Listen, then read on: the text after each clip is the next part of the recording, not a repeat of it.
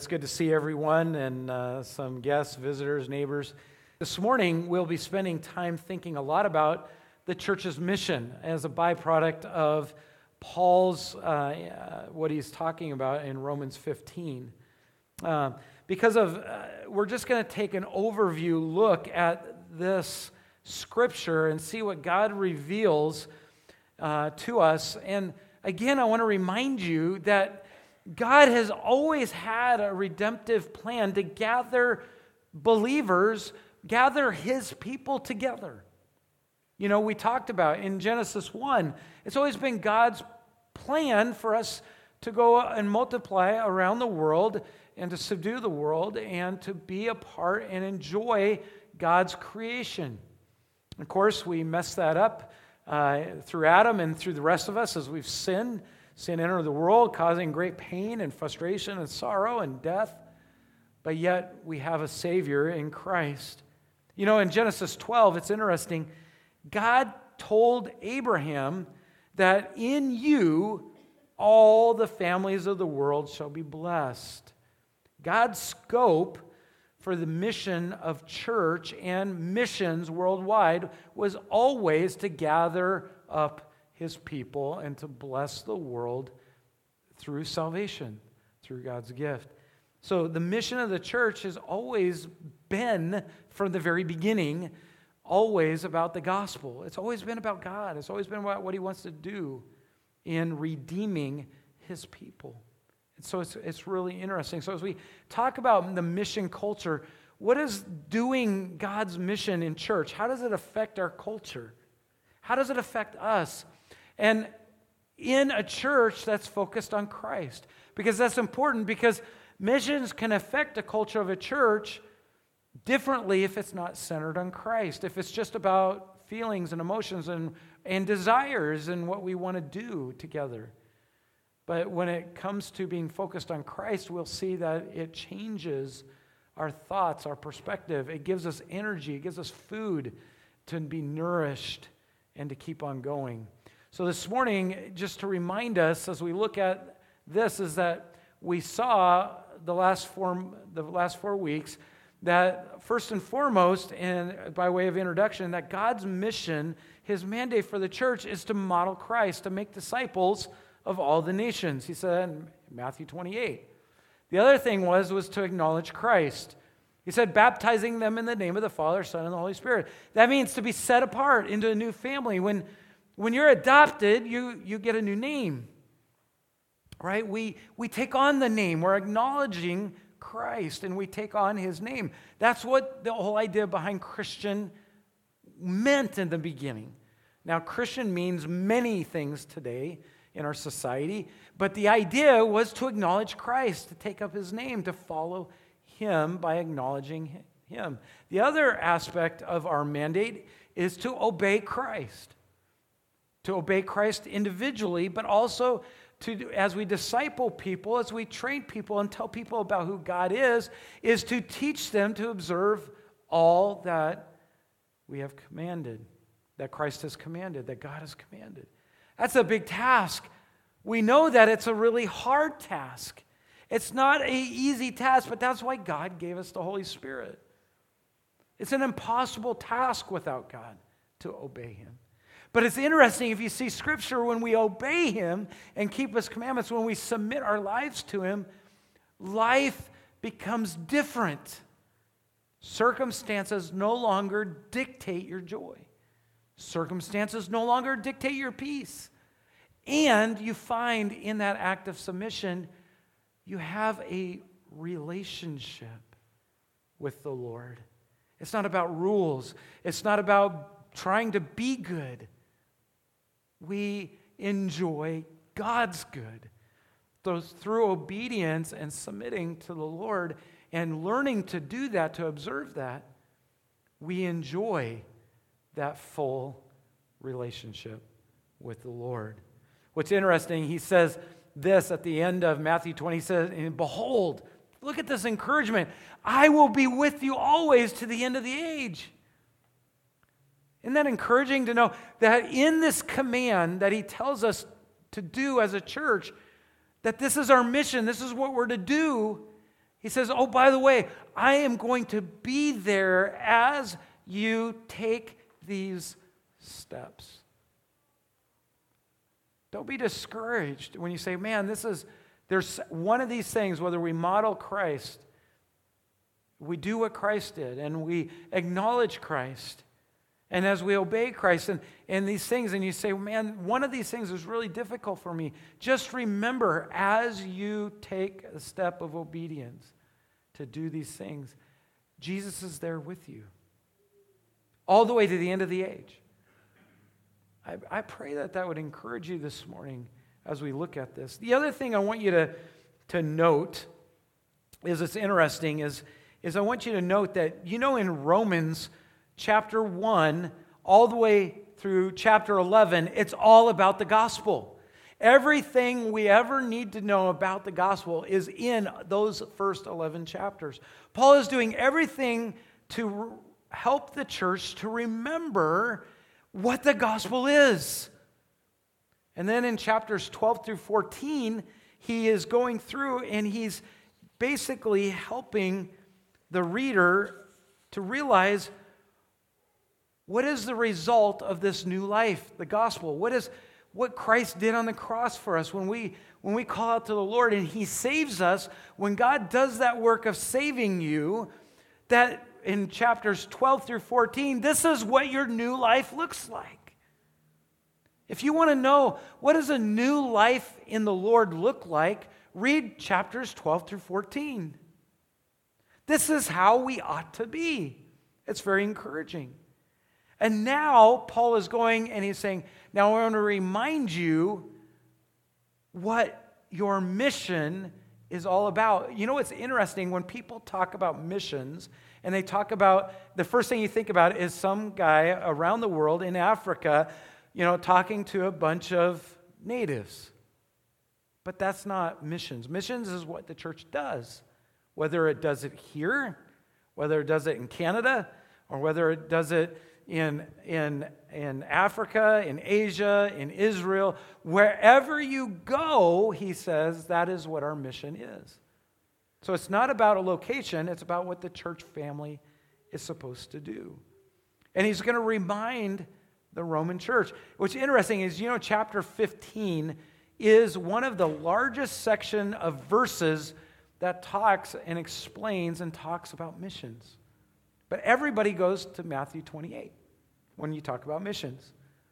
But this is a more expansive, and we don't have time to go into everything that's there. There's so much here, but we're going to read it in verses 14 through 32, and then we're going to go through and look at some of the insights about a Christ-centered, missions-driven church, because this is what Paul is desiring for the church in Rome. So would you pray with me as we prepare to read God's word together? Lord, I pray that as we read this section of your word, that you will give us great insight. Help us to understand, to glean, to find great joy in the purposes that you have put down before us. May the Holy Spirit give us great insight, direction. May we love you more. May we see your desire for us. And may we be encouraged to obey and to follow what you have given to us this morning. May you remove the distractions of our lives and the busyness and the things that need to take place later on today or tomorrow or this week. And may we find joy in just knowing more about you. And we just praise you for the word that we are going to read. In Jesus' name, amen. I love Julia's back there having great joy in our service this morning. I love it when she sits there and she makes eye contact with me and then laughs. So it's good to laugh at the preacher. So I love it because it's family. It's family noise together. Well, let's read God's holy word. Romans 15, verses 14, as Paul gives direction to the Roman church in his letter to the church of Rome, and may it give us insight into our church this morning. Paul says, I myself am satisfied about you. That's a good word, right? Wouldn't you like somebody to call you up or give you a letter and says, I'm satisfied with everything about you? That's a great way to start a letter, isn't it? And he says, I'm satisfied about you, my brothers, that you yourselves are full of goodness, filled with all knowledge, and able to instruct one another. Now, by way of context, he's talking about knowledge of God. He's talking about instructing people in Scripture. He's talking about that they have the Lord and they are being fruitful in the things of the Lord. But verse 15, he says, but on some points I have written to you very boldly by way of reminder, because of the grace given to me by God, to be a minister of Christ Jesus to the Gentiles in the priestly service of the gospel of God, so that the offering of the Gentiles may be acceptable, sanctified by the Holy Spirit. In Christ Jesus, then, I have reason to be proud of my work for God.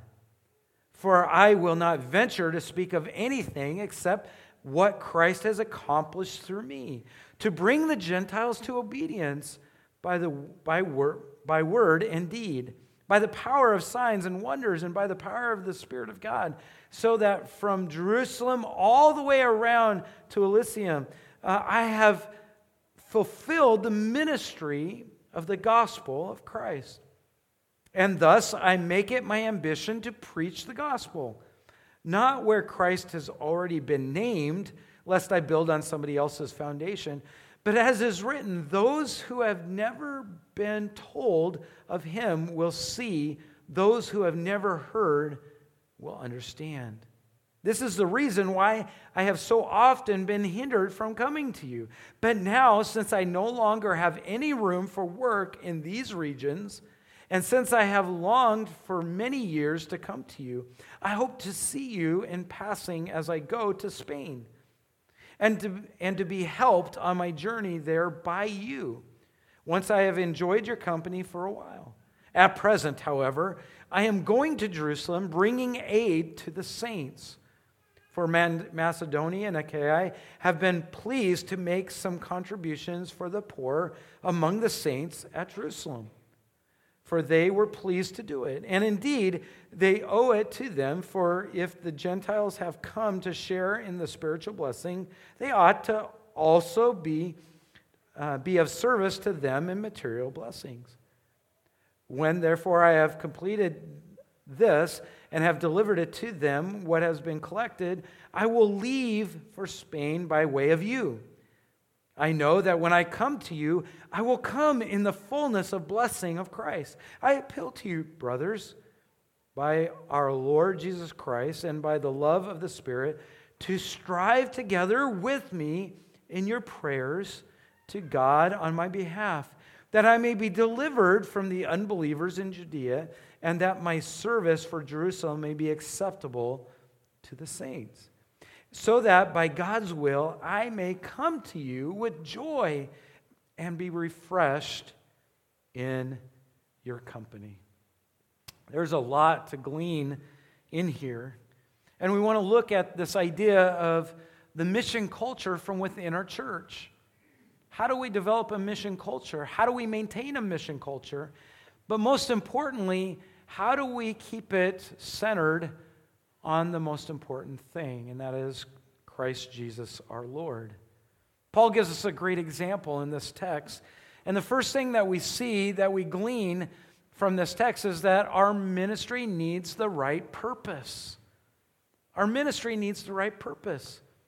He states this over and over and over again. Did you notice that he said it was because of the grace that was given to me?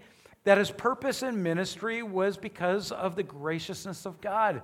It was God-given. Not only that, but it was his right and his purpose to deliver the gospel to people. Later on in verse 16 and 17, he says, it's in Christ Jesus. And he says, for I will not venture to speak of anything except that of Christ. Our ministry, in order to have a mission culture that's Christ-centered in the church, it has to have the right purpose. And the right purpose is to acknowledge Christ, to be about the gospel. There were competent and functioning Christians in Rome. Did you notice that he was pleased with them? He said, you're following, you're making disciples, your knowledge of God is growing, and all of these, they were very competent and they were functioning. And he says, but I need to remind you of the gospel.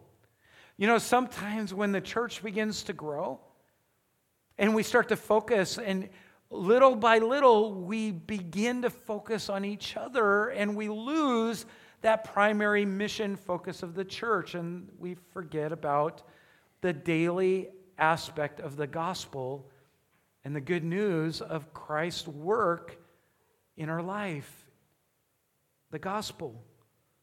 And Paul's reminding them to live the Christian life in light of the gospel. That as you go make disciples and as you do these things, that your primary purpose is the gospel. And so it is for the church that our aim should be to preach the gospel and make disciples. In order to have a mission focus and a mission church, we need to be continually preaching the gospel. We talked about that, and we shared the example that we talked about how Pastor Ralph, his idea of preaching the gospel is whenever he goes to the hospital or whenever he's in the ambulance, he just looks up and says, "Where are you going?" Right? That's one way he does it. I never do it that way. I have to work at it. All of us are different. The purpose in church needs to mean focused on the same thing, but all of us, God created differently, and we share the gospel in different ways. For me, I ask a lot of questions. And because it's the purpose of the church is to preach the gospel, I do things intentionally that people will ask questions, or I will ask questions, and I just get to know people. And as I do it differently. I'm not very successful in the way that Pastor Ralph does it. I don't say, "Oh, look, there's a person," and go share the gospel. I have to make it a focus or purpose in my life. By the way, in verses 14 through 24 or 21, I want you to see that as Paul is bringing and saying that the purpose of the church is the gospel, and don't forget to preach the gospel, and that's what his responsibility to do is. I want you to realize that it's the aim of the church to preach the gospel. Digging wells and building houses and providing medical care for people, that's good stuff. But that's not the primary mission of the church. I'm not saying that it's bad things to do, but today we see that a lot of times. People go and they do missions or they do things, and it's focused on a lot of social elevation. That, if we're going to do missions, we need to elevate these people. One of the things when we went to Mexico many, many times is I would try to get the kids to see is that when we went there, that our goal was not to elevate them socially and to make their life more comfortable, but I wanted them to see that it was amazing how many people that didn't have anything were satisfied and they were in love with the Lord. They didn't need any status or elevation to enjoy and to love God. They just needed the gospel. What is interesting is one of the preachers that I really love to listen to is Voddie Baucham, and he is serving. He's had a heart attack and had some major heart issues, but he serves and he trains pastors in Uganda and in Zimbabwe area, and he serves down there faithfully. Faithful, amazing man of God.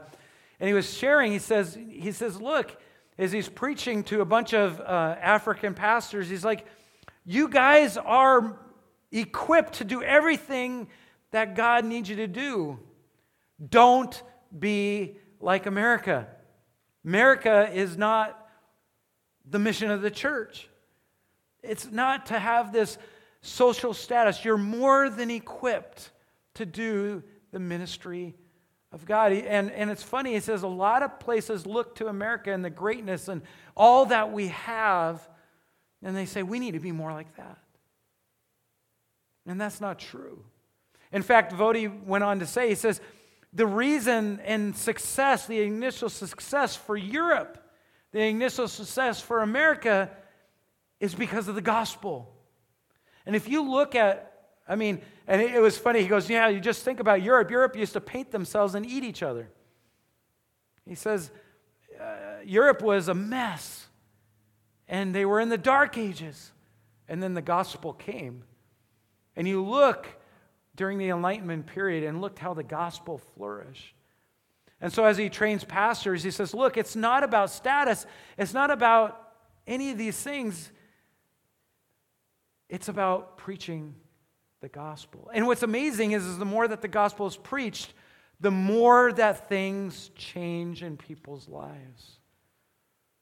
The more freedoms they have, the more that the houses come, the cars come, the medical care comes, life gets better. That's not our mission, is to make people's lives better. It's our mission to share the gospel and for people to be adopted into the family of God. Paul is going on to say that his primary concern is not to elevate people's standard. His primary concern is to preach the gospel. If we're to do missions in the church and to be missions-minded, to have a missions culture, we have to preach the gospel. Biblically, the church's mission is not about changing environment, but transforming hearts. We need to transform hearts. Those of you that have done different addiction things and have been about, and we know about counseling and stuff, the more that the heart changes, the more the environment changes. The more that the heart desires to love God. That's what the gospel does. It changes our heart. That's why Jesus said, guard your heart with all diligence, for out of it flows the issues of life. He said that where your treasure is, there your heart will be also. If we treasure Christ, that's what preaching the gospel is treasuring Christ and God. The heart changes, and as the heart changes, so does the environment. He indicated that his ministry is only by God's grace.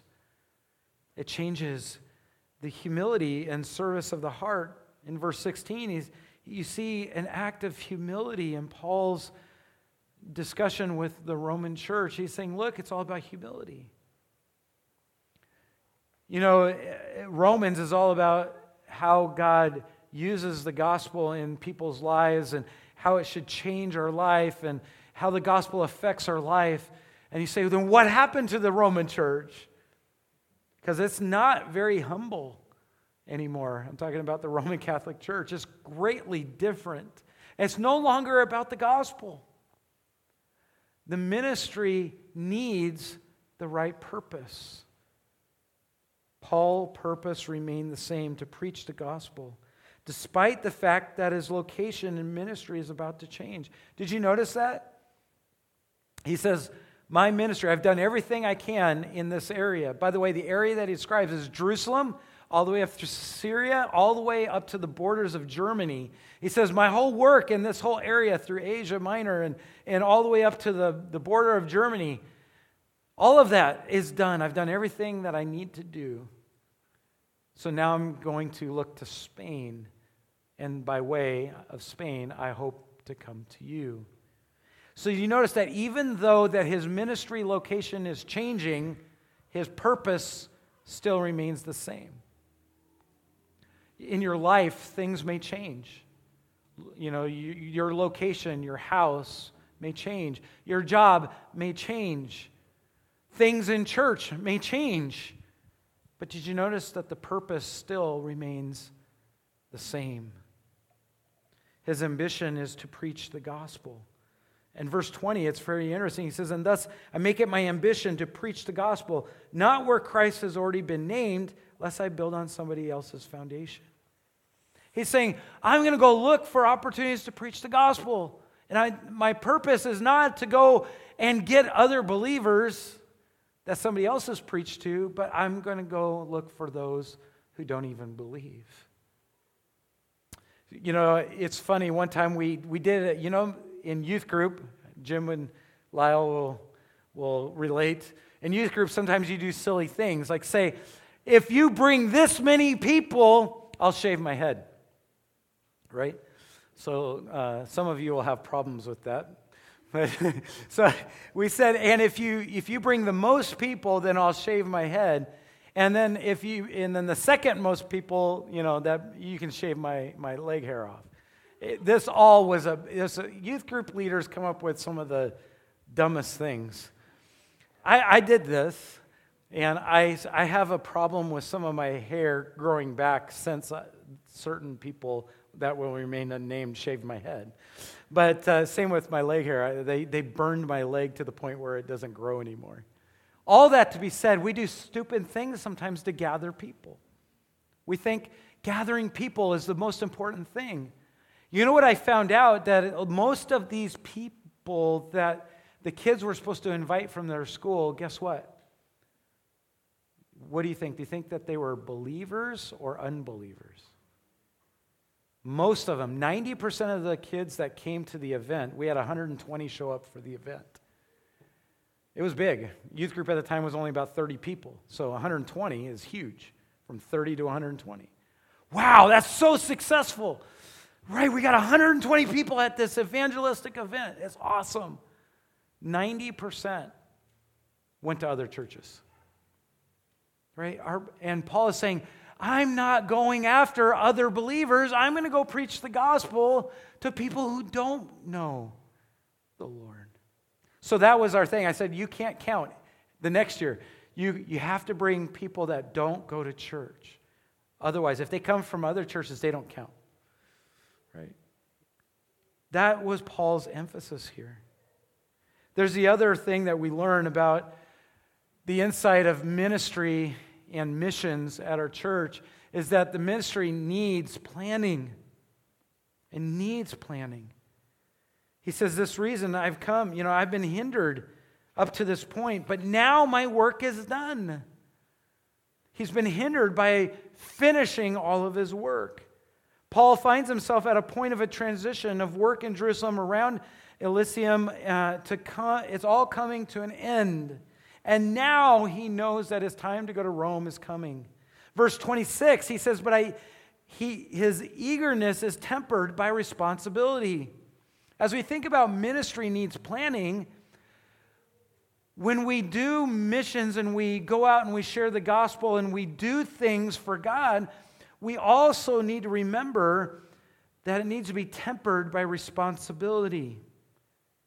Paul was responsible. If you look at verse 26, you see that he was going around collecting offering to meet the needs of the saints at the church in Jerusalem. If you don't remember, the church in Jerusalem, Peter preached at the Pentecost, and over 5,000 people came to the church. How would that be if all of a sudden 5,000 people showed up at church next week because I went down to Pioneer Square and started preaching out loud, and 5,000 people came to church and got saved? How many of the, and here's the thing, most of those people were from out of town because they were there for the Passover. They were out of towners, and now they've come to the Lord, they're added to the church, and they stayed. How many of those people do you think have great needs? How many times do we hear from missionaries that say, all this stuff is happening? When Muslims come to know the Lord, guess what happens? They get kicked out of their family. They have no family. So guess who becomes their family? The church. And other cultures around the world, it happens all the time. People get saved and they have no means to take care of themselves. So Paul has been going around as he builds churches all over Asia Minor and all the way up to Germany. He's been collecting funds. And if you go to 2 Corinthians chapter 6 and chapter 8 and chapter 9, you'll see that he's upset with the Corinthian church because they're the richest church. They're like a mega church. And guess what they haven't done? They promised to give the most to the church in Jerusalem to take care of the needs. And the Corinthian church hadn't given anything. And so Paul is a little upset with them. And he's saying, look, the church in Macedonia, they have no money. They have the least of all the churches. And guess what? The church that had the least, Macedonia and Achaia, they gave the most. And he's saying, look, you guys, if you promise to give, you should give. It's not about the amount, it's about what you promise to the Lord. And so now he's saying, look, I need to take care of my responsibility before I come to you. Let me say this. If we're going to be a Christ-centered, mission-driven church, take care of your responsibilities that God has given you first before you launch into a ministry. I've heard many times when people say, oh, I'm called to this. And I ask them, I say, well, what about this ministry that you said you were going to do? Many times we don't take the responsibility. So in ministry needs planning, that means we need to be responsible. We also need to be real with our plans. Paul's like not saying, I'm just going to run right to you. He says, as I plan, I'm planning to go to Spain, so I'm going to stop. And as I stop, I'm hoping that you can help me in my plans to get to Spain. There was a logical extension of his work in his plan. So he's responsible in his ministry, but he's also real in his ministry. That's where Anissa comes into play. She keeps my head out of the clouds and keeps me in the real section rather than the dreaming section. I dream a lot, and I plan years down the road. She's like, so what about this?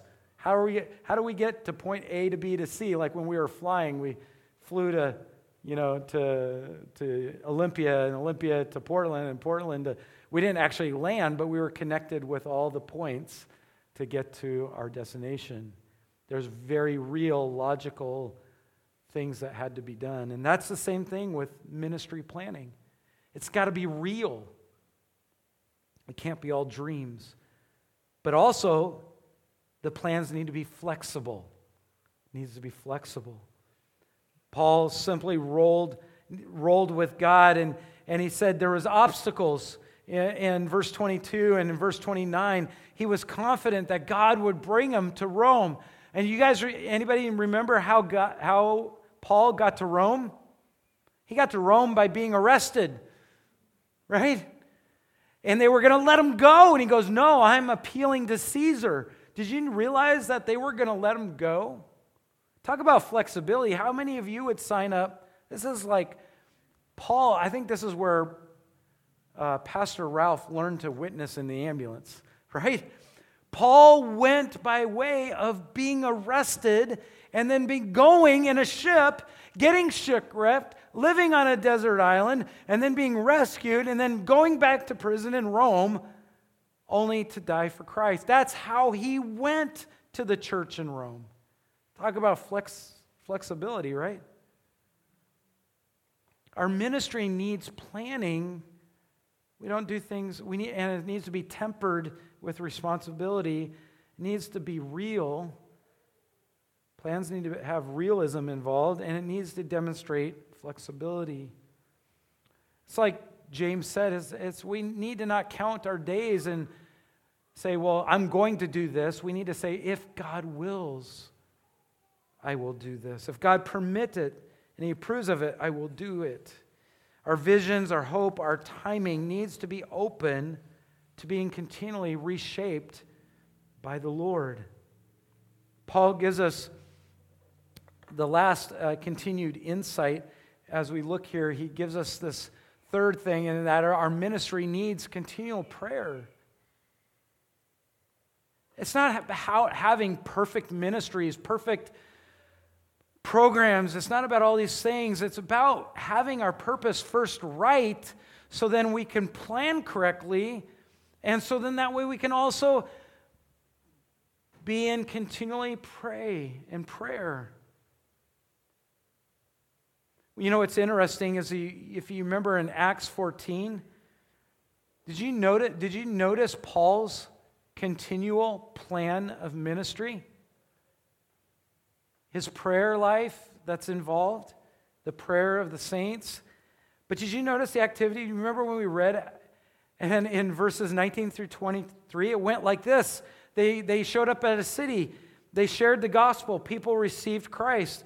They baptized people. They made disciples. They planted a church. They developed leaders in the church. They continued teaching. They went back and encouraged and strengthened the church. Then they moved on to the next unreached people. You notice the purpose in the planning? And now we see the prayer in verse 30. He says, I appeal to you, brothers, by our Lord Jesus Christ and by the love of the Spirit, to strive together with me in your prayer. Do you see the two verbs there? I appeal. There's an appeal. I beseech you. I appeal to you. Pray with me. When you hear missionaries like Benjamin and Ella that are here home, they're here with us, that are going out to just do church missions work in another continent, to do what they're doing now here, to preach the gospel, to strengthen the believers. But look at what Paul is saying, to strive. He appeals and then he says strive. Again, referring back to when Donald gave us our family time gathering, like we're around the table. You know, announcements is not really announcements. It's more like family time. When you gather around the table and you say, what did you do today? What's going on next week? Do you have any plans? And he said, he pulled out the prayer sheet and he said, are you using this and praying? How many of us use the prayer sheet daily, weekly? There's prayer requests for the church body, family of church members, missionaries. Paul says, I appeal to you. I'm calling you. Would you please strive with me as I pray? Would you pray? Our ministry needs continual prayer. By the way, Paul's wording here in verses 30 through 33 is literally saying, as you strive with me, you are doing the ministry with me. Some of you would say, you know, I can never come up and play music. Or some of you may say, I could never come over and sing. And because of that, you're not going to come up and join the team that helps to do worship and honor and glorify the Lord. You say, I can't do that. I can't sing. And I will not try to sing. I don't know what note I'll start on or finish on. But I know that I can pray for them. They get sick. Sometimes they can't sing. Sometimes they hurt their fingers and they can't. I remember I split my finger one time and I was trying to play the guitar. You can't push down those strings with a split finger. It just hurts. It's painful. So I know when Raul hurts his hand, he's always, can I play the guitar? Are you praying for other people's ministry? Because when you do, you partake in it. Some of you are like, there's no way that I can sit there and teach those kids. They drive me crazy. Right?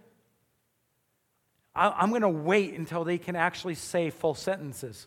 Then I'm going to spend time with them. Right? But you can pray for those that teach them. When you do, you're entering into the ministry with them. Do you pray for me? You should. If you followed me every week, you'd see I need a lot of prayer. And if you don't want to follow me, just go talk to my wife, and she will look at you and laugh and say, pray for him. We need prayer. I'm saying I'm appealing to you. have a relationship with God by talking with Him. Everything by Philippians 4. If we're truly going to rejoice in the Lord, he says everything by prayer and supplication with thanksgiving. Are you thankful for the church body? If you look at it long enough and you participate with it long enough, you're going to find things to be thankful for. Supplication means to asking prayer for the needs of people. Are you spending time praying for others? It's neat. In here, we see three things. I didn't put it in the notes, but there's three things that you can pray for. Did you notice? He says, I appeal to you, strive to pray with me to God on my behalf. Verse 31, that I may be delivered. As we look at different ministries, we look at different mission things and ministries of the church and missions around the world, we can pray for one another to be delivered from the enemy and opposition. Those that don't believe, that would, just like Paul experienced in Lystra and Derbe, when the Jews and the unbelieving Gentiles came and tried to kill him. He was under personal physical attack. But some of us are just under spiritual attack. You're feeling it. We need to be praying for deliverance for each other from opposition. It's real. Our wrestle is not against flesh and blood, but against those that are fighting against God. The other thing we see here in verse 31 is that we pray for the basic needs and effective, fruitful ministry and open doors to the gospel. Verse 31 through 32, we see pray for the open door for the gospel. Pray for the basic needs. Getting from point A to point B. Pray for me as I come to you that I may be able to continue the ministry. Paul, again, the third thing is that Paul prayed in verse 32 that he would come to them. Paul asked them to pray that he'd be able to come to them. Paul is saying, pray that it would be God's will. Do you pray for just that whatever we desire? I desire that Benjamin and Ella get there this year and that they have all their funds. I desire that, especially after flying with them. That was a joy. I loved it. It's like, all right, let's get them there. But you know what's more important than just getting them there? Is getting them there in God, under God's will, in God's timing, so that they'll be ready to pursue whatever God gives them. Do we pray that way? May our prayers be for one another. As we reflect and respond as we close, look at these two things. We personally, this is a personal thing, by the way, we keep our personal mission and the purpose of that mission, the gospel, we keep it by standing on these things, modeling Christ, by making plans to see people acknowledge Christ and to see people learning to obey Christ. We keep our personal mission and the purpose of the gospel by standing on modeling Christ, seeing people acknowledge Christ, and then learning to obey Christ. Is that your desire? Is that your plans? That's how we stay mission-focused. That's how we learn to support missionaries better, because we are missionaries. And we know how to pray for them because we're praying for each other. We know what they're going through because we're going through it here by doing mission work. The other thing, keep prayer important. Are you praying? Keep it important. Paul said to the Thessalonian church, pray without ceasing. Sometimes it's good. We live in a house that a couple of my ladies, they have 40 alarms set on their phone. They have an alarm for everything. But one of the things that I learned is that it's fun to set those alarms that pop up and you can name them. Pray for that missionary. Pray for the children's ministry at church. Pray for those who teach the children. Pray for those that talk to people in the parking lot, that help people. Pray for each one of us to share the gospel. Pray for each one of us to learn more about God, that we can be encouraged and be built up in the Lord. You can name your alarms on your phone different things. You can take the prayer requests and even put them on your phone. And when the alarm goes off, you can go and you can say, I'm going to pray. That's planning. You can also be flexible, right? It's real planning. And so that way we're purposeful in pursuing the gospel in the church and then outside the church. Reflect, and how are you going to respond? Will you respond to make it personal in your life? And will you keep prayer important this morning? Let's pray.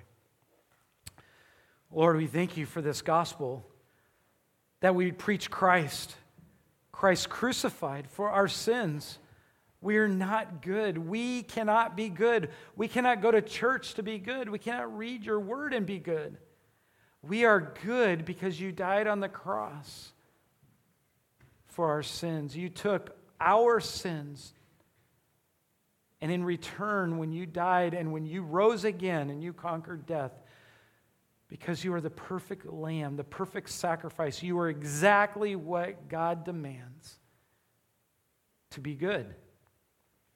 And you took our sin and you gave us your goodness, your righteousness, your right living.